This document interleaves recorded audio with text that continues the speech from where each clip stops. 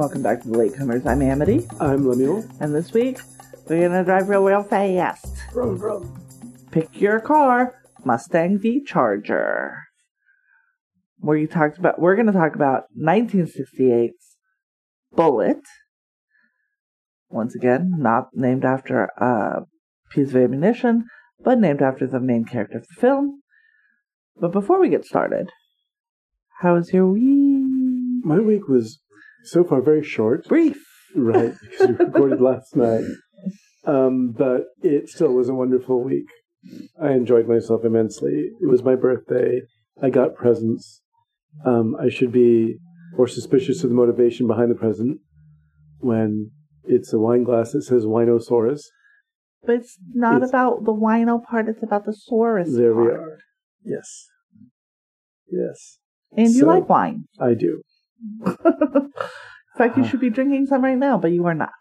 No, I need to stay lively for this. Might be too sleepy. Particular, I gotcha. especially, podcast. How about you? How was your week? Good. Presumably, I went away for the weekend, and I had a lovely weekend with a lot of people. Okay. Corey has informed me we are going wine tasting on Friday night. We are having games with Mike, and then with Mike and Laura and Jeff on Saturday, and then we were going to a concert on Saturday, and then we'll have dinner with his parents on Sunday. That's a lot of people. Where are you going wine tasting? I don't know. One of the wineries that is in Slow. Okay. I wonder if well, never mind. I will get that information for you. Okay. But I don't know. I'm gonna go wherever he drives me to because I don't drive when I'm down there. That's actually a good idea. Then you'll have to finish all the glasses. I get to have all the wine. Right. All right. You want to talk about Bullitt? I want to talk about Bullitt. Let's start with this movie. It was directed by Peter Yates. Stars Steve McQueen. McQueen. McQueen. Right. MC Queen. Second build in some formats is Jacqueline Bisset, which makes no sense. She has 4 lines in the movie. You do see her naked shoulders a lot, though. You see her in bed, asleep, on her stomach, like 4 times. Most of this movie is Steve McQueen and Steve McQueen's face. And Cars. Also Cars. It came out October 17th, 1968. That predates both of us. Right. So what's your history with this movie? I was shown the chase scene, or it was recommended to me, for an editing class. That makes sense. And I was very impressed with it. Later on, I got to see the film in its entirety once, and was impressed by Steve McQueen's performance, which sounds odd because he, as we learned, he pared back his lines considerably and wanted to strip it down to what was absolutely essential to communicate this character. Yeah. And I was... That isn't to say, though, he goes through this thing mute. No. He speaks when you would expect him to speak. It's not weird. Because when we heard that, I was like, this is going to be weird then. Yeah. He's going to be, like, autistic. But that's not what happens here. But his... the film itself is really influential. Yeah, it's like the first action movie. Right, the first kind of modern-day action film. We've already seen... Had you seen the whole of it before we watched it? I've seen it once quite a long time ago. Okay. And I hadn't seen the whole of it because it was edited for television. Oh, okay. So you watched it on television. So when he turns to Robert Vaughn and says, bullshit, that was not in that cut, as well as some other stuff. Scandalous. Yeah, I'd never seen this movie. I just know it for... I know that it has a I know it like I know the French Connection. Right. There's a famous chase scene. And before the version of it that we saw, although we watched it after, TCM has made a little, like a baby documentary. Right. To go alongside it to talk about the chase scene, the 11-minute long real streets of San Francisco chase scene, something that had not ever been done before and has only ever been tried to be topped since. people will just go in and be like, no, but like better than Bullitt, which, I mean, good luck. Because here's the thing. With CG, it gets less good because there's less physics. You can see that stuff is not nearly as in danger. Right. And things as they were. And it's interesting looking at materials, documentaries and things about the making of this film, promotional films that were made for theater chains back in the day. Yeah. And we used to catch them on television when a program ran late. Mm-hmm. Part of the package that local television had often was these promotional films that were made on the making of this film. Right, or if the movie only runs an hour and 20 minutes, and then with commercials we're at 1:45. Yeah. When it runs short, then they'll show one of these. Got you. And so I'd seen something on the making of Bullitt before. Oh, yeah? It was concerned mostly the car chase. And the car chase is the thing, which is interesting because this movie is extremely twisty. Like, the plot of it is interesting and twisty. And I think that's part of the reason why they emphasized the car chase as the part they were willing to show the audience. Oh, maybe because you don't want to give too much of the plot away. Yeah, there is that. And we're going to give it all away today, so there we are. Yep, spoilers. Everybody. It's what we do. It's an amazingly fun movie. So yeah, if you haven't seen it, I will say I didn't know what to expect. I figured it would probably be pretty entertaining, and I knew it was 60s and not 70s, so it might be gritty, but it wouldn't be as gritty as, say, a Dirty Harry, which it isn't, but it kind of almost is. Right. I like Steve McQueen in this. I don't know how I feel about him generally. I thought he was very good in this. Right. I didn't like that the TCM, the presenter, she was like, he cut his lines back so he barely spoke or emoted, which is not true. Right. When you say that, I'm like, so I'm just going to be looking at a wooden figure for the entire movie? That sounds thrilling. That's not true. He's emoting. Yeah. He's not emoting to that back of the room, but he doesn't have to because he's on film. And that's what's interesting about his performance. He's following in the footsteps of people like Gary Cooper, who just was often mocked for, well, he just goes yup and nope, and he does westerns, and he does this.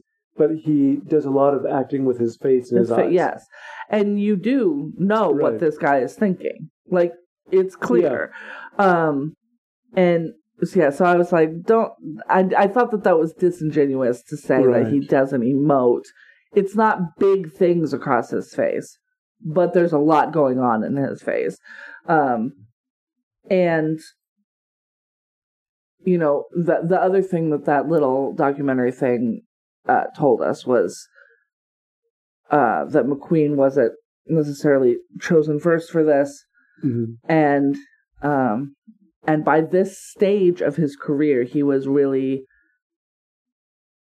interested in the whole of the filmmaking process and not just the acting. Like, he was interested in directing. He was interested in doing the stunts as much as he could himself. Although he was not a daredevil, but like, he was a person who was interested in cars and pretty close to that, though, because he does do things that put him at considerable risk. Yeah. But what they mentioned in that vignette too, and it's really true, is people think that stunt people are daredevils, and they're literally the opposite of that. They are engineers. They don't want anybody daring anything. They want to know what's going to happen. It's choreographed. It's a dance. It is not just let's just start running downhill and hope that we make it to the bottom. Like, that's not. What also works really well in this film is that the documentary I saw on it was he really pushed for realism in this film, and as fantastic as the situations get sometimes, there was not much in the way of altering the automobiles during their chase scene. Yeah. There wasn't. They souped one up a little bit because in a flat head-to-head road race between these two cars, the Dodge is going to win. So you have to do some it had a bigger motor. Turns out bigger engine means goes faster, like on a flat straightaway. Right, which is not. And really that's the other thing. What they were doing. These cars. The interesting thing about this car chase. And I don't know how much we'll talk about when we get to the car chase, because we're talking about it so much now. But I would say the interesting thing about this car chase is they are asking these cars to do things that these cars are not designed to do. Right. These cars are designed to go fast on a straight line. They have them driving the streets of San Francisco, which are no, not at all a straight line. Very hilly, right, and very curvy, and there are not very many straight lines to be found at all. And the other thing is that unlike the general practice was you speed up a car, and as was pointed out in this vignette that we saw, the emphasis was put on the crash of the automobile. Yes. It's sort of a big payoff, and that was not what they were focused on here. They didn't want to crash them. No. They focused instead on... I mean, they did crash one of them. In the end, that's the climax to it, but it is 11 minutes that start when Steve McQueen's character buckles his seatbelt. Really, and there's this cat and mouse game. And then there's 3 minutes later, the other driver buckles his seatbelt, and that's when you know, it's on. Right. And they're driving 125 miles an hour at times, and taking corners and skidding a lot because that Charger loses all of its hubcaps maybe twice. It's wild. 6 to 8 hubcaps. They do take out one camera during the filming of the thing. Fortunately, not the camera that's mounted on a Corvette with the camera person just sitting exposed in the trunk of this car, and he has this Aeroflex camera, which was lightweight and which is also one of the reasons for 1968. Well, it was for 1968. Pretty heavy. It was, and that's the reason why a lot of this was shot on location, because he no longer had these huge bulky cameras that somehow had to be dismantled to get up a staircase or whatever else. Because you had lighter weight cameras, you could shoot on actual locations. So one of McQueen's ideas was, because he really lobbied for this property. It was going to be a different kind of film. It was going to be set in New York. Bullitt was supposed to be Frank Bullitt, supposed to be an older detective, and they even considered Spencer Tracy at one point. But he really lobbied for the film and went for, let's move it to San Francisco. He's not a young man at this time. Like, he's in his 40s? Maybe? I'll look it up. I'll look it up. He's got... Here's the thing about Steve McQueen. Craggy face. Well, also remember, he had been... Not like bad. No. Just like... There's character on his face. I believe in his early 30s when he played a teenager in The Blob. Good grief and great. Oh, okay. And so that's right. His whole sort of career was shifted back. Right. And so he, but part of it was the fact that he was physically very, very fit. He was one of, as we've talked about before when we talked about, unfortunately, someone like Kirk Douglas, is that you get an action actor, and that was something that you had with him. You had an actor who drove cars fast. He's training with Bruce Lee at this point. He's, which unfortunately he didn't get to do in one of his films, but he has all these sort of things he does to blow off steam and to stay fit, I guess. Of course he was born in Indiana, because that blonde. Right. He was 28 in The Blob. Okay. He was 38 here. All right. So, yeah. He was born in 1930. When you consider that he started in an independent film that was financed by a producer using equipment from a church group in The Blob, and 10 years later he has his own production company.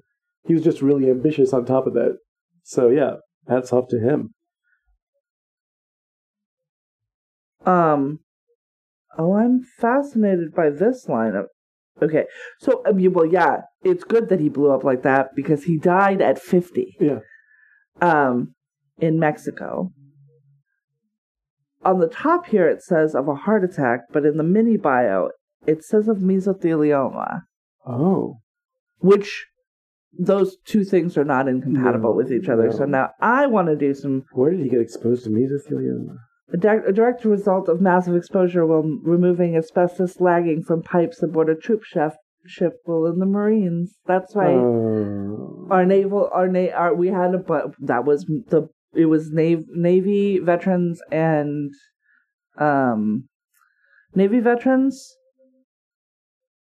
car mechanics and contractors that would build your house, right?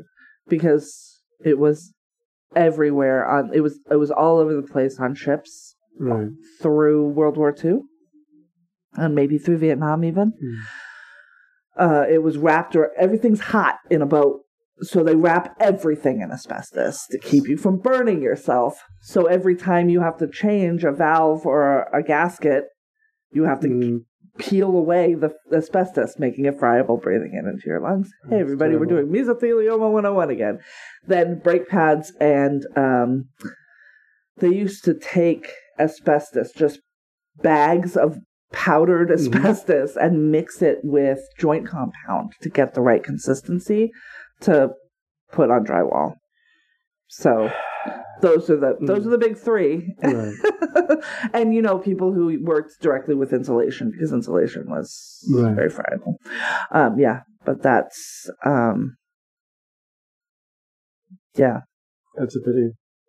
Yeah, he probably did have a heart attack, but it was secondary to mesothelioma, which is wild. And it'll take you out quickly. It's a terrible, terrible disease. It took him 20 years or 30 probably years to show that he had it, and then it would have taken him out in a year. So Jesus. Yeah, terrible. So this whole movie, similar to the last movie that we watched, Casablanca, takes place over a very brief period of time. Right. Like basically Friday night to Monday morning. Not basically. Friday night to Monday morning. Sunday night. I think it ends at night, really. He gets home Monday morning and opens the door and sees that she's still there. Yeah. That's it. So on Friday night in Chicago is where we open. And on Monday morning in San Francisco is where we close. Yeah. And a lot of stuff happens, including we watch this man eat a bunch. I feel like this is where Brad Pitt gets his "I'm going to eat on stage" thing. There is Brad Pitt has tried to be Steve McQueen. Ryan Gosling. Oh, interesting. In at least two of the films, Drive and what was the film he did in Thailand, where he also tried to strip back his dialogue to the absolute minimum when he was speaking. And Drive is, frankly, a film that Steve McQueen could have done. Oh, for sure. About a driver. Yeah. Right? And so even when you see one of the McQueen performances he didn't get to do was The Bodyguard, which was, from what I understand, meant to be him and Diana Ross. That would have been cool. And then it winds up being Kevin Costner and Whitney Houston. And Kevin Costner does... Because apparently that film had been maybe about to be made for a decade? Right. Or even well before that. Because The Bodyguard came out in like 88 or something? Yeah. And he'd been dead for a long time at that point. Yeah, 92 even. Yeah. Yeah, it is even later than that. But anyhow, we should probably start with the film. Yeah. It starts with the film is so packed with incident that you have to pay attention during the credits. You have to pay attention during the credits, but even if you do pay attention during the credits, you still won't understand what has happened. Right. Fortunately, they do recap, reiterate, and then we find out that it wasn't what it seemed and whatnot. So and that's kind of a big theme in this movie, is that you don't know what you're watching, and then you kind of know who can be trusted and who can't right off the bat, but you don't know why, and you don't know if it's on purpose. Like, that's the thing. Like, there's a politician in this movie, played by Robert Vaughn, who the whole time I was like, who does he look like? Who does he look like? And it turns out he looks like Kyle MacLachlan. So Robert Vaughn he's a schmoozer, and he's using the cops basically as his personal security force. But he feels shady as hell. And you can't tell if the things that go wrong are because of him or because of something else. And it turns out he is actually not he made some bad choices and wanted some things that were sort of not correct or good, but he's not the one who causes big fuck-ups in this thing, even though it seems for a minute like he is. He's Walter Chalmers, is I was about to call him Napoleon Solo, is Robert Vaughn. Robert Vaughn. And he is a social climber. The first time that we see him, he's at a party, right? Early in the film, the opening credits have Johnny Ross escaping the outfit in Chicago. Yeah, so we have a we know the name Johnny Ross. Mm-hmm. He's a Chicago mobster.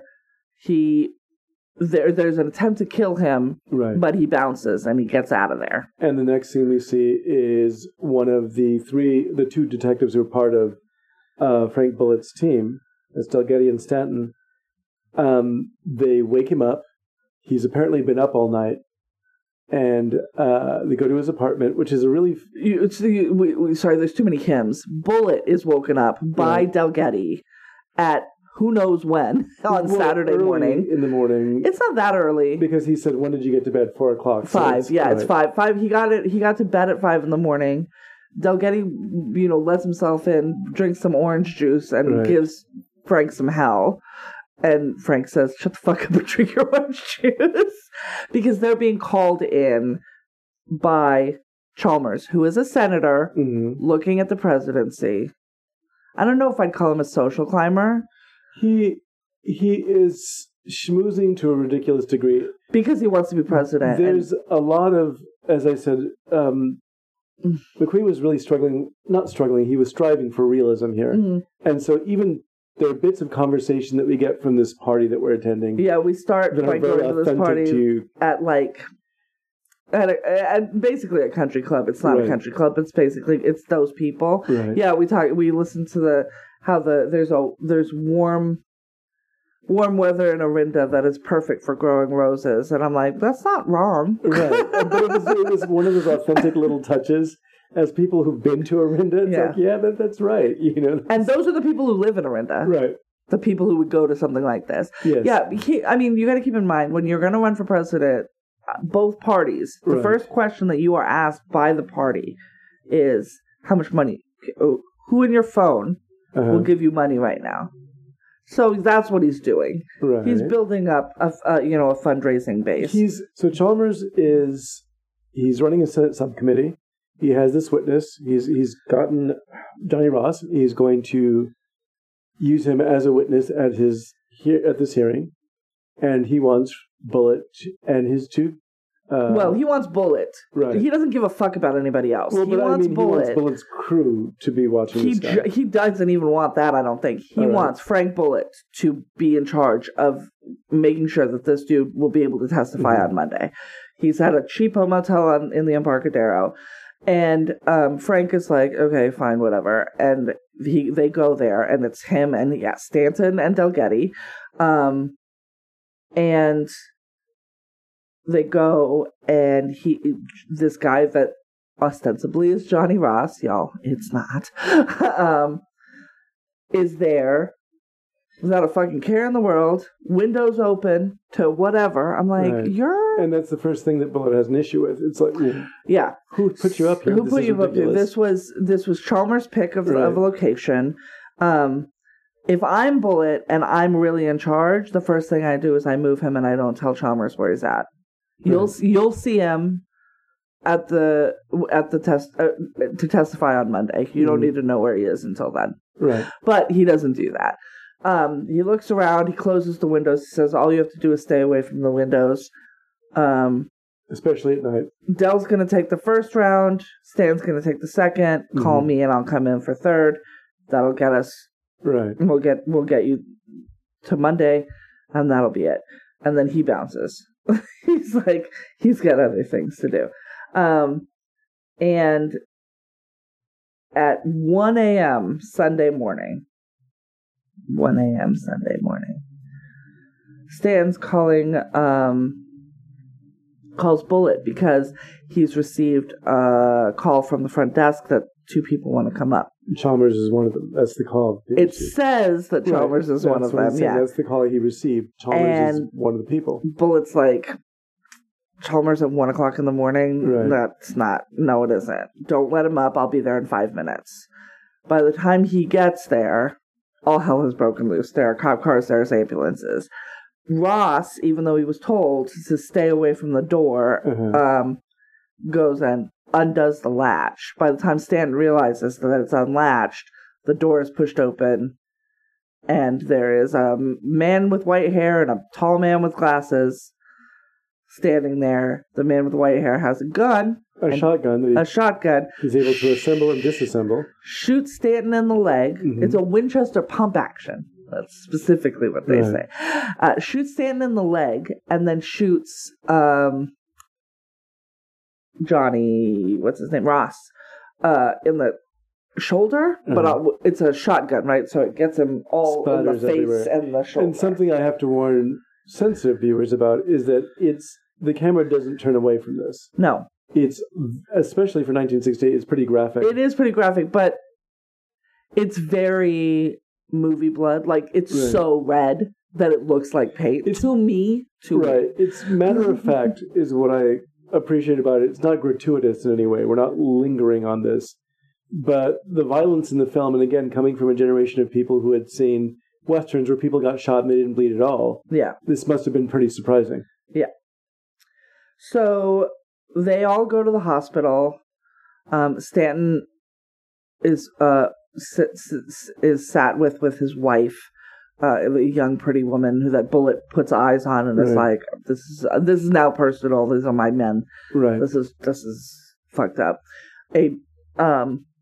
Ross goes into surgery with a black surgeon. That's kind of important, but kind of not, but kind of important. He's played by a man named George Brown, without an E at the end of his name. Say your joke. Because the man won't let him have an E at the end of his name. There we go. Okay. Thank you. You're welcome. I stepped on it while we were watching it, but it was only because I didn't. I just saw his name in the credits, and I was like, why doesn't he have an E at the end of his name? You said that, and I didn't know he was a black man, so I didn't get it. So I had dinner with my friend Alan, who is a black man, and he thought, this was yesterday, we had lunch rather, and he thought that was hysterical. It's like, there we go, finally. Needed some recognition for how funny that was. And this 1968 black surgeon, he's got to be, he's put up with some shit. Right. And he does get him patched up, but they're not sure that he's going to make it through. 50-50, because he did take a shot directly. I mean, it's like buckshot, so it's not even it's up the shoulders here. Everywhere. He's got a broken orbital bone. So his head and his upper thorax are fucked up, which we hear about later in the autopsy, because he doesn't make it. Nope. So Bullitt's there. He gets some food, some milk, and a peanut butter and jelly sandwich from the nurses, and he thwarts a second. He sees the man with white hair, because Stanton is able to give him. There's a man with white hair and another man. He had a pump action Winchester shotgun. Like, he gave him as much information as he could before he kind of goes to sleep. And so Bullitt sees that guy, stops him, chases him out of the hospital, but doesn't catch up with him. And then sort of deals with Chalmers, who shows up and is like, my witness. And he's like, my witness, actually. And Chalmers wants he wants like the head of the surgery to be in charge of this.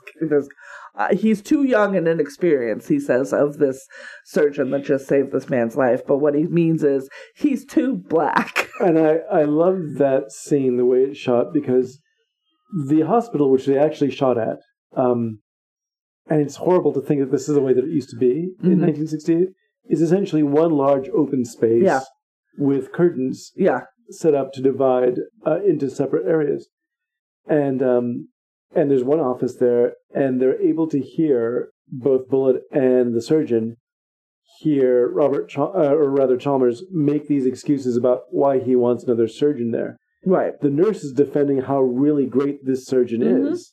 He's our best. Right. She says, and he cuts her off. Right. And there's a look exchange between the surgeon and Bullitt. Like, he's been here before. He knows what this is about. Yeah. And Bullitt's looking at him. Like, he doesn't know how to express that, but he does express a great deal of faith in him with something he entrusts him to after. Yes.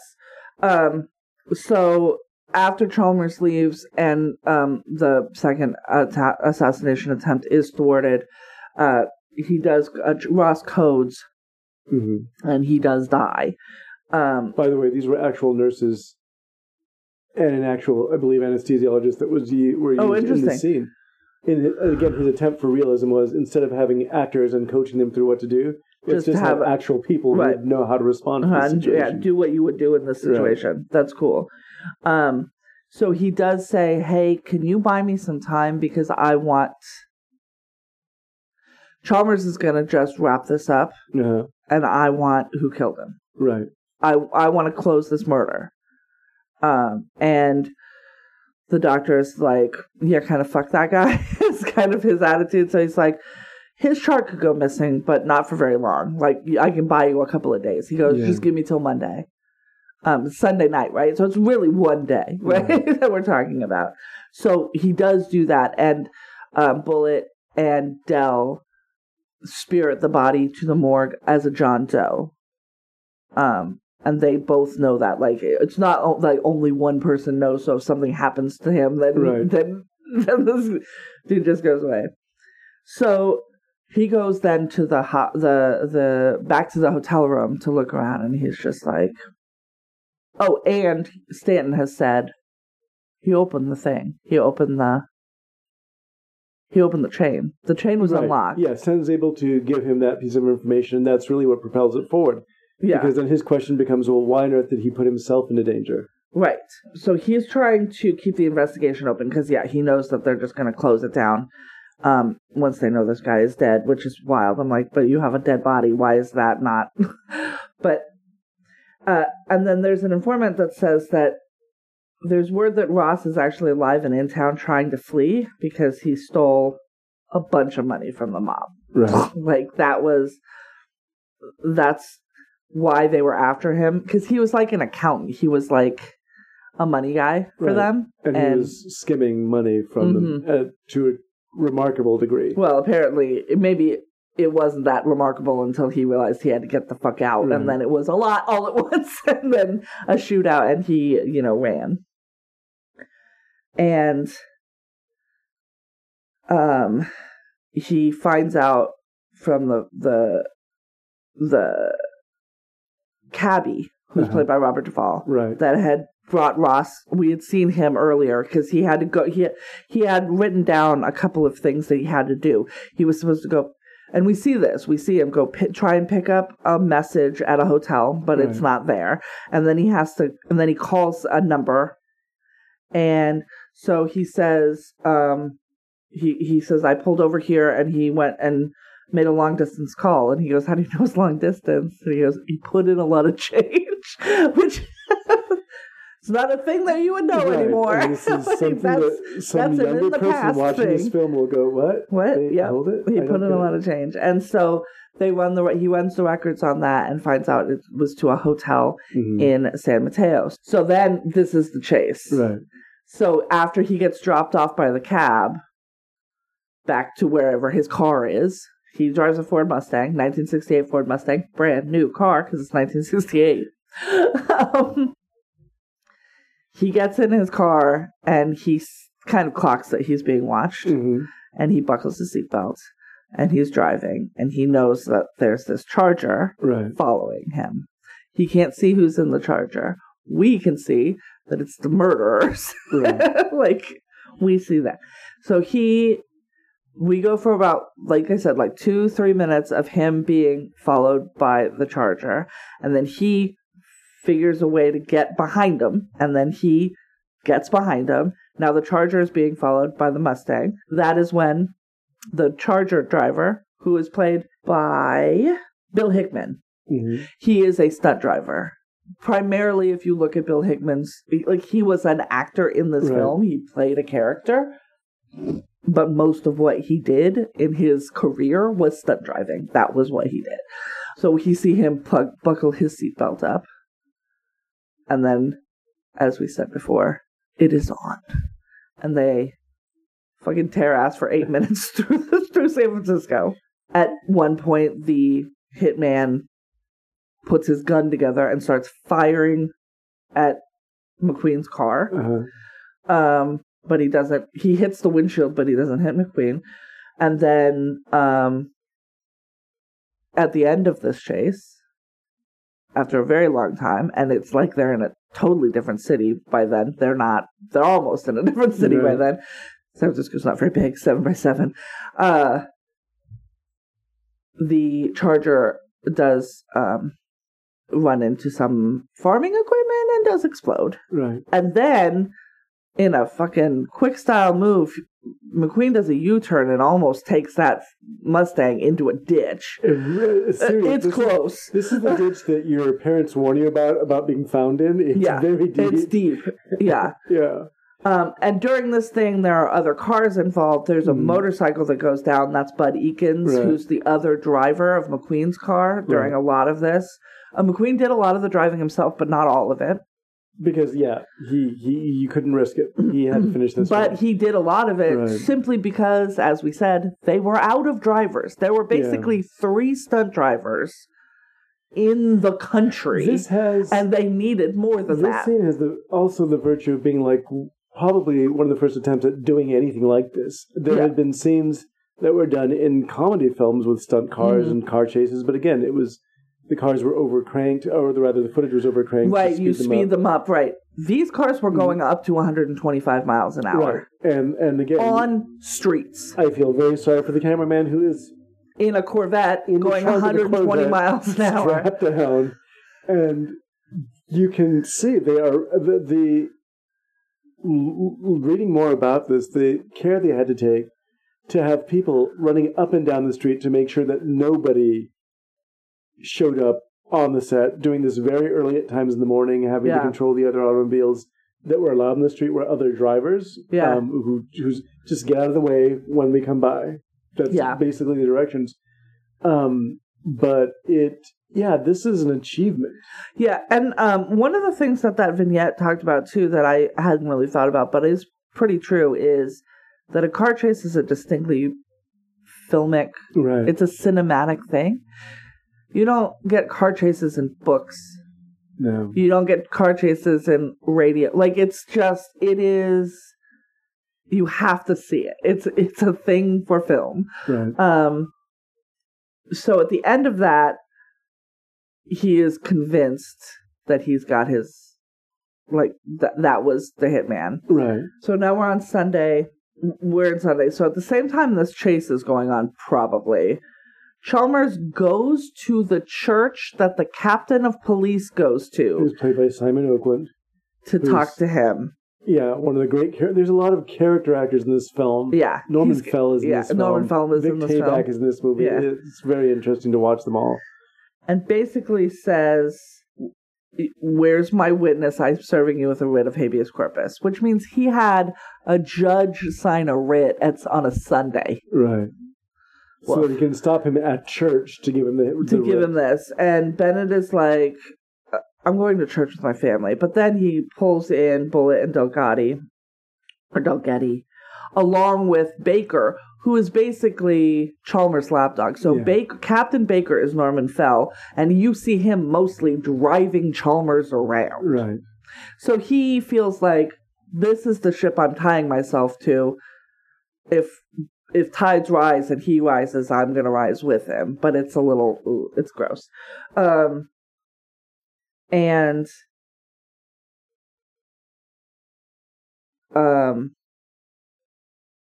that, I think, is when Bullitt is like, does Chalmers run this investigation or do I? And the captain just basically, he's the captain. There's a lot of captains. The captain is like, I'm giving you full leeway. Right. Now, there's an interesting kind of aura about this film. So we're only seeing a weekend of this man's, of Frank Bullitt's life. But we know that he is famous in San Francisco in as much as Chalmers wants him. Wants to be associated with him. You and I would make a great team. Like, it's going to look good with your name involved in this. Like, so we don't know what any of that's about. We don't get... I was like, at some point, they're going to tell us, like, he got a medal for such and such, or he took down this serial killer, or whatever. Nope. Right. Who the fuck knows? I think that what you get from this character is that Bullitt is the kind of guy who just doesn't let go. he's going to make it very personal, and he's like a pit bull. He will stick his teeth into it, and he doesn't let go. Yeah. And that's kind of the thing that Chalmers, as trying to present himself as Mr. Law and Order and going after the mob, he wants to be associated with that. And now he's angry because his case is going all kinky wumpus. Yeah. Like, wait, what's going on? My witness is dead. He's, and how did that happen? And he's not. And Bullitt finally reveals that Ross is dead. He's in this building. Right. He's downstairs as a John Doe.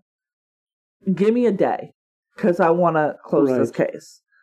I'm almost positive that I just killed his hitman, but why? What's happening? All that he knows, and he's able to tell this to his captain, it's like, well, they were shooting at me. Yeah. So obviously they were shooting at Pump Winchester, which is exactly what Stanton said killed Ross. Right. And what no doubt the autopsy will show. Right. Which they're doing right now, because they are doing that in the building downstairs, because that's how we hear that his orbital bone was fractured and things like that. We hear part of the autopsy. So he's like, you can have till tomorrow. And so then Bullitt decides to investigate this long-distance phone call that was made to a hotel in San Mateo. Now, here's the rub. His car doesn't work anymore because he did use it in a chase that did involve a lot of damage to said vehicle. Yeah. So he needs his girlfriend to take him in her cute little car. There's a very funny bit where he goes to the motor pool and asks for a car. And they're like, we're out of cars. We're out of cars. And then he watches Chalmers being driven away in what's probably the last car. The last one, yeah. By Baker. Right. So Baker's driving it, yeah. So, yes, he's being driven around by his beautiful girlfriend. This is Jacqueline Bisset. Her name is Kathy. Right. She looks like a chemist or maybe an engineer of some sort. Yeah. Because he goes and visits her at work, and she needs him to look at charts to give her information, and he can't. She's looking for water displacement numbers, and he's like, I don't know, I lost my place. Nobody's perfect. Which is a very cute scene between the two of them. Yes. They apparently got along very well making this film. That makes sense. The story, for years there was a rumor that they were having an affair during the making of it, and she's like, no, we just really enjoyed, because she was new to the film business. Yeah. At this point. And so, but because of her appearance and the fact that she'd had a couple of turns where she really did steal the show, the movies that she was in. She was getting a lot of attention, which is probably why she got such high billing. Also, gotcha. Okay, yeah, that makes sense, because she's really not in. I mean, that's the thing. He's doing this during the day. He's going out with her every night. Right. They're going to fancy parties and dinners. And that becomes important too, because she obviously is. I don't want to say, this sounds really horrible, but for the purposes of the story, she's out of his league in a lot of respects. We don't want to say out of his league. What we will say is they exist in different social strata. Right. And it seems like they both know that at the beginning of the movie. Right. And then she finds out that, she didn't really take all of that into account because of this scene. So they go to this hotel. He gets the phone number the room number. In this huge motor court. It's enormous. This big motor court. And they get walked over, and a doorman or whatever opens the door for him, and there's a dead woman. She's been garroted. And so he is call this, that, and the other. He's using the hotel phone to bring in the police, ambulance. She sees these cars coming in, and she goes and finds him and sees this scene and how calm he is. And she loses her shit. Right. She's just like, you live in a sewer. How can you... What I how do you not have any feelings about this? Their dynamic is interesting to me because it involves people, like you're saying, on a different social strata. Yeah. Not necessarily out of one's league, just different life experiences. I know. Kind of term. I know. But they seem to get along really well. There's a good early scene where they go out to dinner and they exchange looks, but not when the other ones, they don't exchange looks with each other. It's like he looks at her when she's not looking. Yeah. She looks at him when he's not looking. Yeah. And so that, and they're with other people talking to different people. So he can, in whatever world she wants him to fit into, he fits into it. Right, exactly. Because he fits in wherever he needs to. That's sort of his thing. Right, but when she sees the fact that his baseline is a world of absolute horrors. He is a homicide detective, ma'am. Early in the film. Because he's not just an SFPD detective or whatever. No. He's specifically a homicide detective. Very early in the film, she asks him why he's making these phone calls late at night. She's spending the night over with him. That's right. And then she just goes, well, it's something you can't tell me about. And he's like, nope, I can't tell you. No. It's none of your, first of all, it's none of your business. Well, he doesn't put it that way, but. None, yeah. But she's sort of mocking him, well, you never tell me anything. You don't want to know. And then when you see her reaction when she sees what he actually deals with. This is why. And we also know that he, as a character, and this is something McQueen covers really well in his performance, is that he compartmentalizes. Oh, 100%. So it's like, this happens at work. Now I'm going to go over and have dinner with you and your friends, and I'm going to be charming. And I'm going to be charming, and I'm not going to be, I'm not going to be maudlin and horrified. Because you can't live like that. You have to. If this is your job, you have to compartmentalize. Right, exactly. You have to. But you can't have any kind of life. The fact that she lives she drives her cute car, and she wears her nice dresses, and this is not complaining about her character, but saying... She's not a homicide detective. No, she's a well-heeled, well-educated woman with many prospects. Right. But the thing is that she lives with, and I don't want to misuse this word, the privilege of not having to see what he sees over there. You're absolutely not misusing the word. That's exactly what it is. So when she sees it, like non-homicide detective privilege. The understructure of what is going on all the time in this city that he has to deal with is horrifying to her, seeing it this way. And she's going, why don't you react to it? Why don't you? And again, she's not seeing what a gift he has and being able to go, dead person, that's the job. Yeah. And he doesn't disrespect the dead. No. He is not like, I don't care about this. No. But he cannot break down crying every time he sees a dead body. Early on when his detective, or his, I guess it's his detective, I'm not sure, his part of his crew gets shot. Yeah. There's... Again, not ever expressing it, but there's a look on his face. But you can see him, he bites, you can see him clench his jaw.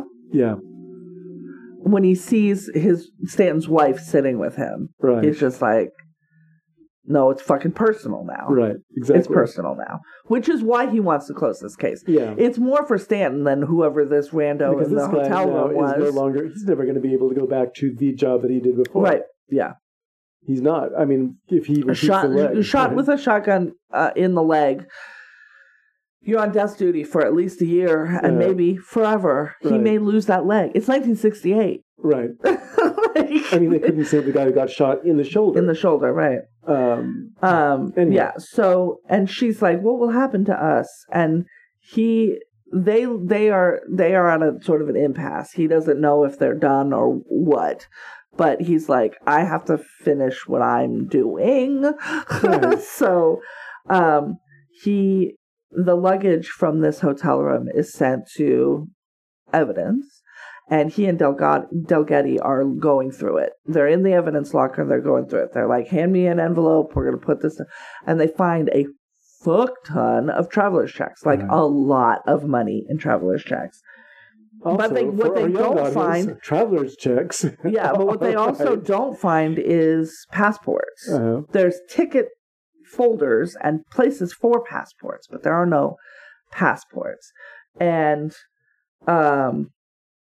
finally, they are able to the traveler's checks are made out to Albert and Dorothy Rennick. Mm-hmm. So this woman that he found killed was Dorothy Rennick. And when Bullitt requests their passport applications, he's got the names from Chicago, they need to be faxed. And this, weirdly, there's an 11-minute chase scene. But the scene where they're waiting for a fax to come through might be the most thrilling scene in the movie. Because Bullitt goes back to the station, he's there with his captain, Norman Fell is there, Chalmers shows up, and he's like, you need to tell me where Ross is immediately. Right. And they already the passport photo of Dorothy Rennick has come through, and it is in fact the deceased woman in the hotel room. So they're waiting, and I believe that Bullitt has a hint of an idea of what is about to happen, but he's not going to say anything. They're just going to wait for this telefax. We were part of the put out one group. line at a time. We were part of the writers group run by our good friend Melissa McDonough, and there was a gentleman there who wrote a poem about this scene. Oh, that's funny. And I don't remember that, but yeah. He went on saying it was he wrote it. Basically, the approach of the poem was about extinct technologies and how that scene, to a modern audience, they'll go, what's going on? And to a person who's able to remember what it was like, it is very, like, it is thumbscrew type. It is keyed up. It is. And everybody in there is just a lot of, fuck you, no, fuck you. But they're like not saying that. They're just waiting it's like for the helicopter. Right before a shootout in a Sergio Leone movie, they're all just eyeing each other like, who's going to make a break for this door when they find out the information that comes through here. So they pull out the thing, and he hands it to Bullitt, and Bullitt goes, you had us guarding the wrong man. The man that was killed, who is in the morgue downstairs under John Doe, who was being portrayed as a Johnny Ross, is in fact this Albert Rennick. He is a used car salesman from Chicago who was given a bunch of money in traveler's checks. They were going to fly to Rome after this, he and Dorothy, but he was basically paid off by Ross to both avoid the mob, who was the ones that killed him, and Chalmers. He doesn't want to deal with him either. So that's basically that's Bullitt's final thing, where he's like, "Fuck you! I'm not dealing with you anymore. You sent us to a hotel with a man who wasn't even who you thought he was. So you don't know what the fuck is going on, and I'm done dealing with you." And he just kind of bounces. So then he realizes that Ross must have Rennick's passport and the ticket to Rome, and he'll be flying out, just bouncing. Right. Because nobody knows that this dude is dead, and this gets him out of the country, away from all of the sources of his headaches, Chalmers and the entire ass mob. Although I don't know that I'd go to Rome. If the mob is what I'm running from. At the last minute to That's England. right. He does. That's right. Because he finds out he has changed it to London. He changed the ticket to London. And at SFO, they go to the airport. Delgatti and Bullitt watch the Rome gate, and then Ross has switched to a London flight, and they find that out, and that plane is ordered to return to the terminal. And they're going to unload the passengers for a 45-minute delay, which is wild, because now if there's a 45-minute delay, just get comfortable in your little chair. Chalmers tries to suggest to Bullitt that they could make this work for both of them or whatever, and Bullitt's like, eat a pile of dicks. He doesn't threaten him exactly, but he tells him, you need to leave right now. He says, bullshit. Right. He swears. He's not climbing. He's not looking for a different position. He's not looking for a way to further his career, because Chalmers notifies him this is the way that careers are made. No, this is not about the career. This is about his friend who's in the hospital, who might, and a murderer, like a multiple murderer. I killed 2 people, right? There's 2 other people who are dead for no reason. The 2 hitmen are dead, right? Which is the ones Stanton's he's responsible wounded. For. And this couple is dead. Right, exactly. So yeah, we've got 4 deaths and a significant wounding. Right. I think that's our body count. Bullitt gets on the plane and clocks Ross, and Ross clocks Bullitt and flees out the back, jumps out of the sort of emergency right. door in the back of the plane onto the tarmac, which is a long way down, and he definitely could have broken his leg.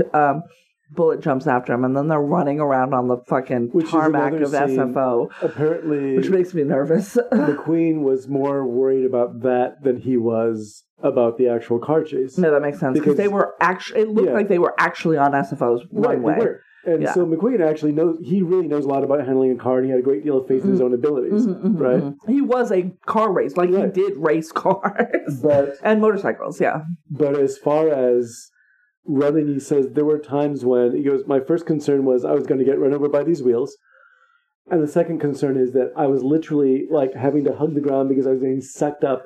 There is a point when there is a plane coming at him, and he drops down, covers his ears, and then waits for the two back wheels to pass him on either side of his body. No, thank you. Right, and that's when he said he almost got lifted up just by the suction. You don't. People aren't meant to be under a plane that's moving. No. Just not. Yeah, that was really. I was like, ooh, your ears, because I also know that planes are real fucking loud. I was, again, considering that I just had my 54th birthday. There was a flight I took when I was about 11 or 12 from LA to Oakland. Yep. And for whatever reason, they would let you go out. A lot of airports have you board on the runway. But we were waiting out there while the plane was taxiing.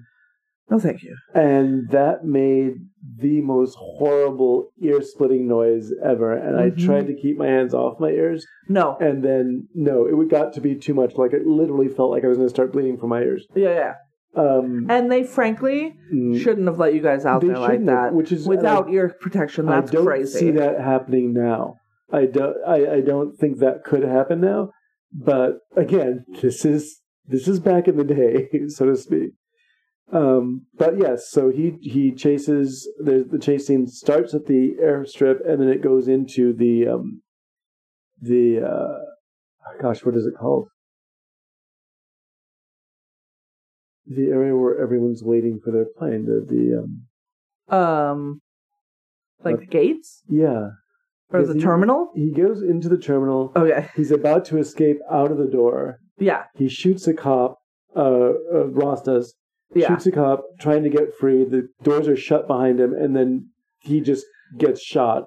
Well, and he fires... He literally kills a uniformed police officer or security guard. I can't tell, but I think it was a police officer. And then raises his gun at McQueen, and McQueen fires two in his body. Because that's...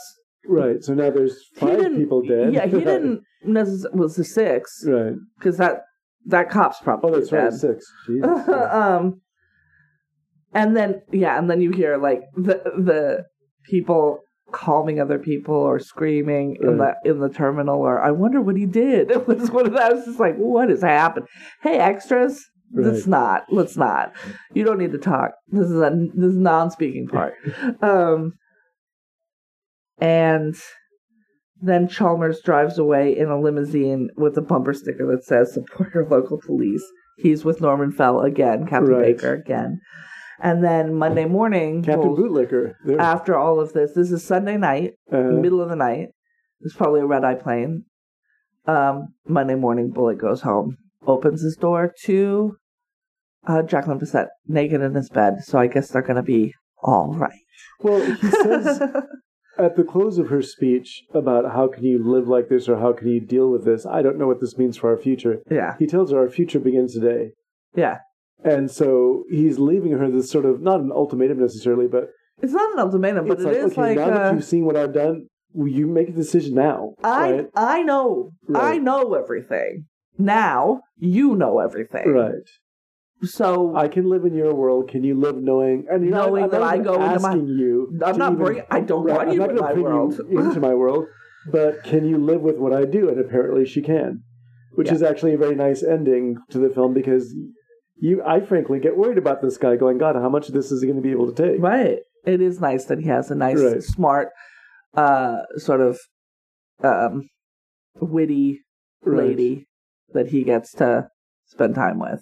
I think that's good. Right. No, that's good to for him. pull him out of that thing that he's just dealing with this kind of violence all the time. Yeah. So what did you think of it as a film? I thought it was really good. And I think this might be my favorite McQueen performance that I've seen. Right. We're going to see The Great Escape, I think. Yeah. And I think that is the last Steve McQueen we'll see on this list. And like I said, I don't know about him. I feel more positively about him now than I do about Cary Grant. So, I don't know. No, I thought he was really good in this. I thought he was funny. Uh-huh. The car chase was really good, but that wasn't even, like I said, like, that was a thrilling part, but this movie is full of thrilling pieces. Yes, I like these movies that are finite. Right. They're like a weekend. Like, I like that. That to me ratchets up the intensity. Yeah, and I find it, and I know that this is I don't want to be insulting towards this series of films that you really like, but we saw a trailer for the Fast and Furious film. Fast X. I guess it's Fast 10, but it's just like, after having watched this going, these guys were really in danger, it's kind of like, well... There's no danger. That looks fun. Yeah. Right? It looks like they're on a ride. Right. Yeah, no. It does. Even in the fifth one where they're dragging that giant safe through the streets of Rio, and you're just like, well, how the fuck many people did you kill? Right. Like, a lot. In this one, too, like...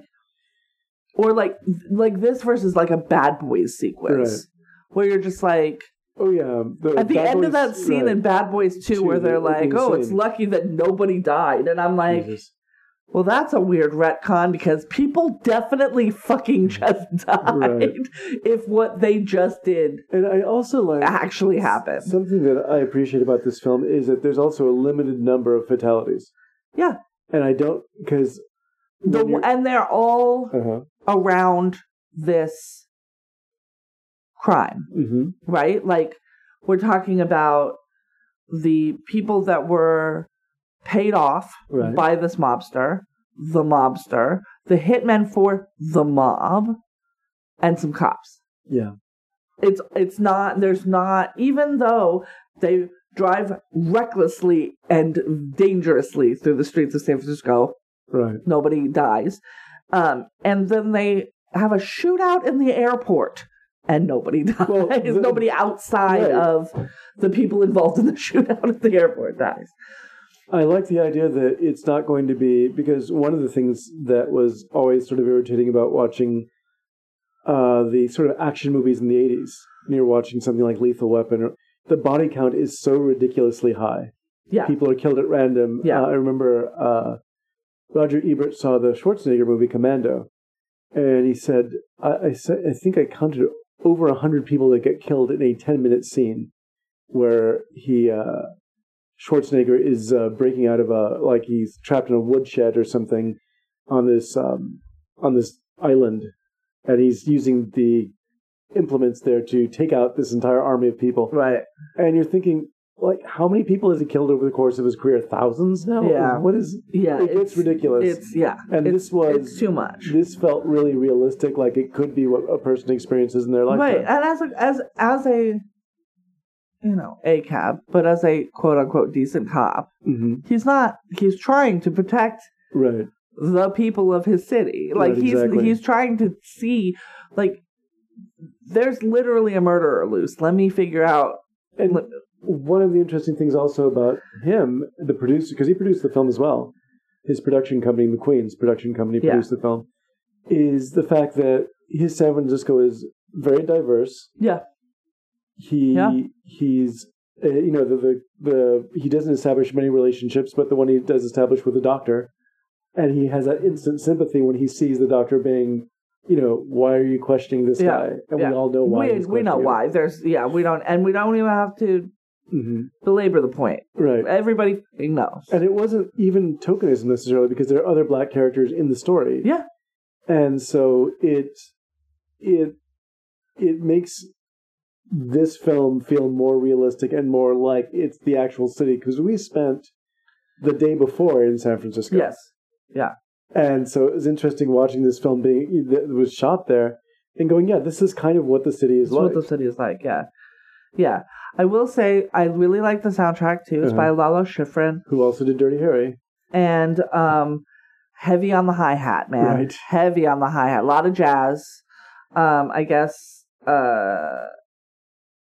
McQueen actually hired the live band that's playing when they go to dinner is a band that he had seen at the Trident over in Sausalito just when he was out. And so he was like, I want them in my movie. Well, that's what Bissett was talking about. She said that one of the things that worked really well in the film is that the actors, they didn't have craft services because they were on location a lot of times, so it wasn't like a studio.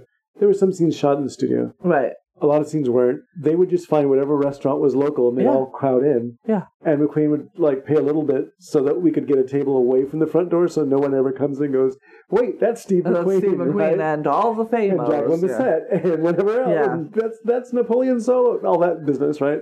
He didn't want any of that. So they would sit and have dinners, she said, in the restaurant, like the tables that were closest to the kitchen so they could make a quick exit if they needed to. And she learned a lot about being famous from Steve McQueen. Interesting. But on top of that, because he was really very good with the staff, they got really great service. And she goes, yeah, every time that she would go back to San Francisco, if she had an excuse to, she's going back to these restaurants because they all remembered her and they all had a really good time. So it's like he wasn't just the person taking care of the crew as a character in the film. He took care of the crew as the producer of the film as well. Right, right. Famous for the turtleneck.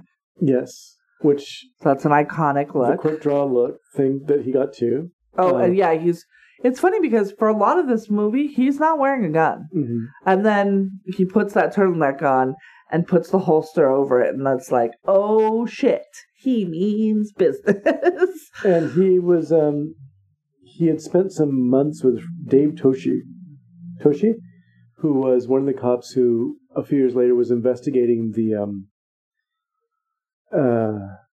Zodiac killer. And McQueen spent a lot of time with him, and he actually got the holster thing from that guy, the quick draw holster. And so one of the points that gets brought up in one of the documentaries I saw was in the film Zodiac, they kind of toned down the fact that Toshi he's played by Mark Ruffalo in that film. Oh, okay. He played that. In real life, Toshi was more of a genuine badass than he was in that film. They wanted to sort of get away from that. Yeah, in that film, he's a big nerd. Right. But in real life, he wasn't the guy that you trifled with. And that's really where McQueen drew a lot of his performance, including this guy doesn't talk that much. He just does. He just does. And so... And who's he going to talk to? Right, exactly. I mean, he and Del communicate clearly. Right. They both, and they know what, but, and when he's talking out things, that's fine, but... The person who talks a lot in this film and is very careful about his diction, and it's a great performance from him, was Robert Vaughn. Oh yeah, the Chalmers character is always talking. Right. He's never not talking. I will crucify you. I mean, he's not afraid of saying things like that to people, but... He'll get real close to you and say it quietly, though. Right. In your parlance, you blew it. So then it just looks like he's telling you a secret. And not that he's threatening your livelihood. Yeah. But he has a scene where apparently the written script, he's giving this speech to McQueen, who then gives a speech back to him about the decency of police officers and all that kind of business. And instead, McQueen just peeled it back to, you work your side of the street, I'll work mine. And that's what winds up in the film. Yeah. And you're like, okay, that's it. It was kind of like what we talked about with Casablanca. You got the information you needed to understand this guy, and then you're going on with it. And it's watching the way that other people interact with him. The fact that his captain trusts him. The fact that his partner trusts him. Yeah. The fact that his girlfriend loves him, but she's kind of put off by what he did. All of that kind of contributes to building up this character. Yeah. And what you really see him do is just reacting. He's thinking. His attention is going from this to that to this to that, and you can read what he's thinking a lot of the time. So, which is difficult to do as an actor. But anyhow, yes, that's a good performance, and it is a thrilling film. Yeah. Did you know he was a pallbearer for Bruce Lee? Yeah. Him and James Coburn. And what's also interesting that's is... a height difference that's not great for pallbearers. The other thing is he's responsible for, after Bruce passed on Sifu Bruce, he began training with Chuck Norris. And Chuck Norris has really fond memories in his biography about teaching Steve McQueen, and Steve McQueen going, hey, you should get into the movies. You don't really need to learn how to act. Just don't say too much and just sort of like look into the camera meaningfully. And that was the beginning of Chuck Norris's career. Interesting. He has a great story about Bruce Lee giving them directions because Bruce went back to Hong Kong to act, and he's like, I'm going to leave you with Chuck. Chuck's a really great guy, right? So he's training with Chuck Norris, and Bruce Lee is visiting with him, and he goes, you guys need to be more flexible. He goes, well, how do you do that? He says, well, do what I did. Take a dance class. And so Chuck Norris and Steve McQueen go to a ballet class. That's absolutely a thing they should do. Right, because Bruce Lee was and football players do it too. Right. Yeah. They do yoga. Bruce Lee and was ballet. The cha-cha champion of Japan. Of Hong Kong. He was a cha-cha champion in Hong Kong. He was a very good dancer. And so he just told him, go to this ballet class. And Norris talks about how they were both in this, they were waiting in the class. They're going to join this class. And there was one leotard and one tutu. And the minute they saw it, he says, McQueen was too quick for me. He ran over and grabbed the leotard. And I'm stuck there in a tutu doing this class. And so he says, I had great memories of him. It's a pity what happened, because he would have loved to have worked with him. But in the end, apparently a very interesting man who we lost way too young. Yeah. Yeah, I'm looking at his diagnosis, and he thought that there are two likely sources of asbestos exposure: the marine, the time on ship's engines room as a marine, and then also on sound stages, because it was used as installation on sound stages. Right. So, and maybe that's the reason why this movie was, by and large, 80% of it was shot on location. Possibly. He just, but yeah, Jesus. And by the end, he went to a Mexican clinic to remove malignant tumors in his stomach and lungs, and according to the doctor present at the operation, his right lung was entirely cancerous. That's what they said about my thyroid. Entirely cancerous. Jesus. No longer thyroid, only cancer. That's really a shame. Yeah, and I guess he pitched the idea for The Bodyguard in 1976, and then it was revived by Kevin Costner 16 years later. He's very interesting, and I might watch more. See, when I see Kevin Costner name McQueen as his favorite actor, I'm like, yeah, that feels right. Except because I see Costner trying to do as little as possible, but it doesn't work for me with Costner. Right. Costner just feels wooden and fake.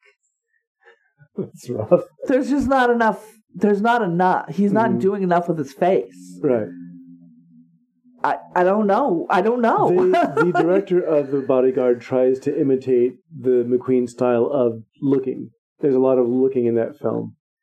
And it doesn't quite work as well. You're right. I think that Costner's best part to me is working with Brian De Palma in The Untouchables, where he played a very aw shucks kind of version of Elliot Ness. Because I could see that completely, but being this kind of... Because McQueen he was nicknamed the King of Cool, right? Right. But he did have this thing where it's just like, he's not going to say much, he's not going to do much, but when he does act, he's really going to act out. Yeah. And his... I guess he turned down Close Encounters. Mm-hmm. He told Spielberg, I can't play somebody that has that much, emotion. So maybe that means that he knew his limitations. This is a bummer for me, if this is true. He turned down Clint Eastwood's role in Play Misty for Me, opining that the female lead was stronger than the male. if that's the reason, that's fucking bullshit. I would say anybody, because I don't disagree with the thought, but if that means that you don't want to do it because the lady is a bigger badass than you, well, it's if you ever watch the film, and it really, I've seen it. The thing is that there's very little to like about Clint Eastwood's character. That's true. That is true. And so if this woman, you know, and I won't say who it is in case anybody in the audience wants to see it, winds up being basically a psychotic killer. Yes. If she winds up being more sympathetic than your lead because he's just such a jerk with the way he treats women, then I wouldn't necessarily want that part either. Yeah, and I like this. This is where we'll end for on our thing with McQueen. Acting teacher Sanford Meisner of the Meisner. Said of the fledgling actor, he was an original, both tough and childlike, as if he'd been through everything, but had preserved his basic innocence. Right. I think that's right.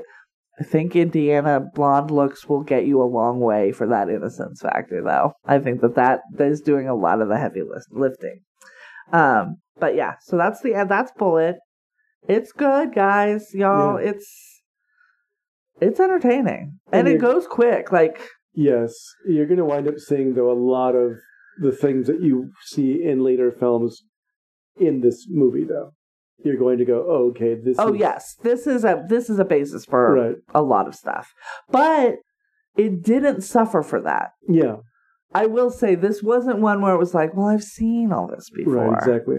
It holds its own, even oft imitated or mocked. Right, and it's been that scene's been straight up cut and put in other shit. As a matter of fact, one of the funniest parodies I've seen of that chase scene was in the Deadpool, the Dirty Harry film, the last one that he did. I was going to say, it looked like that was, it's listed as being parodied in What's Up, Doc, and that. And I'm like, parodied in Deadpool? That's weird, because those movies didn't seem funny to me. But yeah, the Deadpool is probably the best of the Dirty Harry movies, at least in terms of, from the beginning, since the beginning, the first one. But the scene is parodied in that it's literally, there are people placing bets on which prominent figure in San Francisco is going to get killed.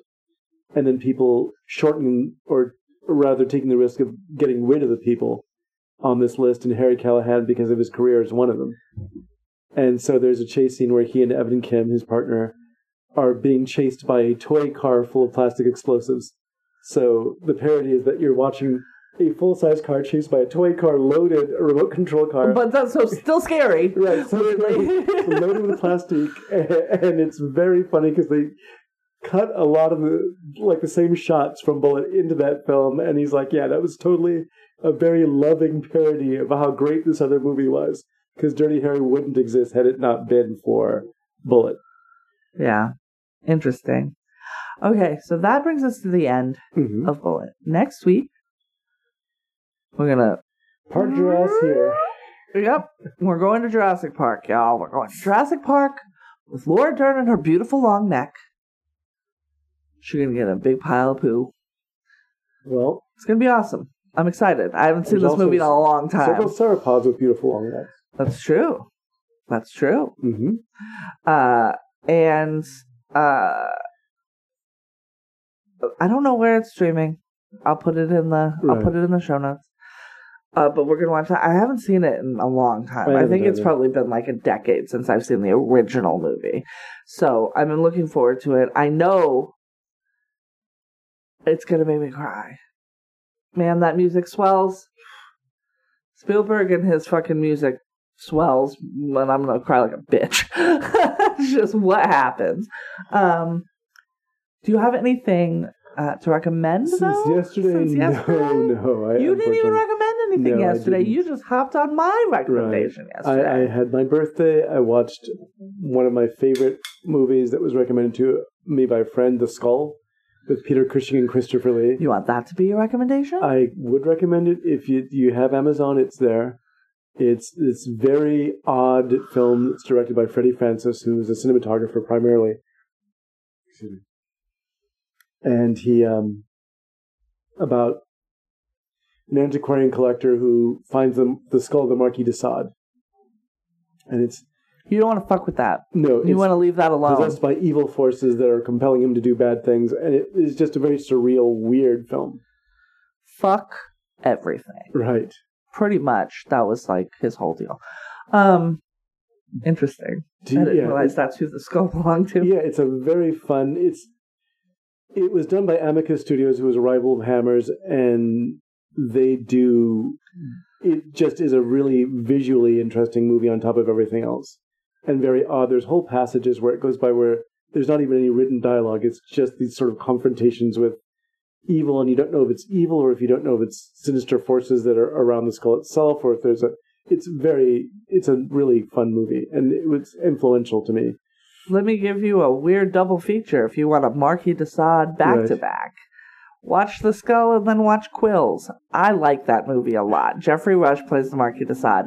That movie's bonkers. I did watch it twice in a row once. Wow. I really found it very compelling. I thought he was very good in it. I haven't seen it in a cool decade, so please don't come for me. It's problematic as fuck, because the Marquis de Sade was problematic as fuck. Right. Like, you can't, that's just what it is. He was both extremely forward-thinking and problematic as fuck. Like, that's it. That's what we can say. I was going to say, he's both extremely forward-thinking and French. and I will say, the other thing I would recommend is to support the WGA. The Writers Guild of America is on strike as of today, the day that we're filming or recording. I don't know how long it's going to go. They deserve residuals. Yeah. It shouldn't even be a question. It turns out that Westworld was pulled off HBO Max specifically so they didn't have to pay the writers residuals. So if that's what these companies are doing, well, they're making ass tons of money, hand over fist, off of the work produced by writers, because without writers, I hate to tell you, there's no, TV renaissance. There's no best show ever. None of that exists without the writers. Right. We're watching a couple of shows, but primarily The Servant. Just Servant. It's not The Servant. Just Servant. Servant and Yellow Jackets are two extraordinarily well-written shows. And the fact that in that show in particular, Servant, they keep so many balls in the air at the same time. It's a juggling act. And you're just, at the end of it, you're not, there's information that's passed on to you, information that's not passed on to you. You don't understand someone's motivation until 2 episodes later. And at every episode that's done that we finish watching, I'm going, my God, how did they keep all that going? How do they keep it going? And I'm still invested, and there's new questions, and they've answered some things, but not everything. Right, exactly. Yeah, no, they're doing I'm really enjoying that show. There may be a pause on some of your favorite things because of this writer's strike. Right. Don't grumble about that. Go back and watch your previous favorite things and hope that the people who wrote them get residuals for them soon, because it's absolutely ridiculous. The amount of money that Hollywood makes off the backs of people who get paid a single time is obscene. Yes.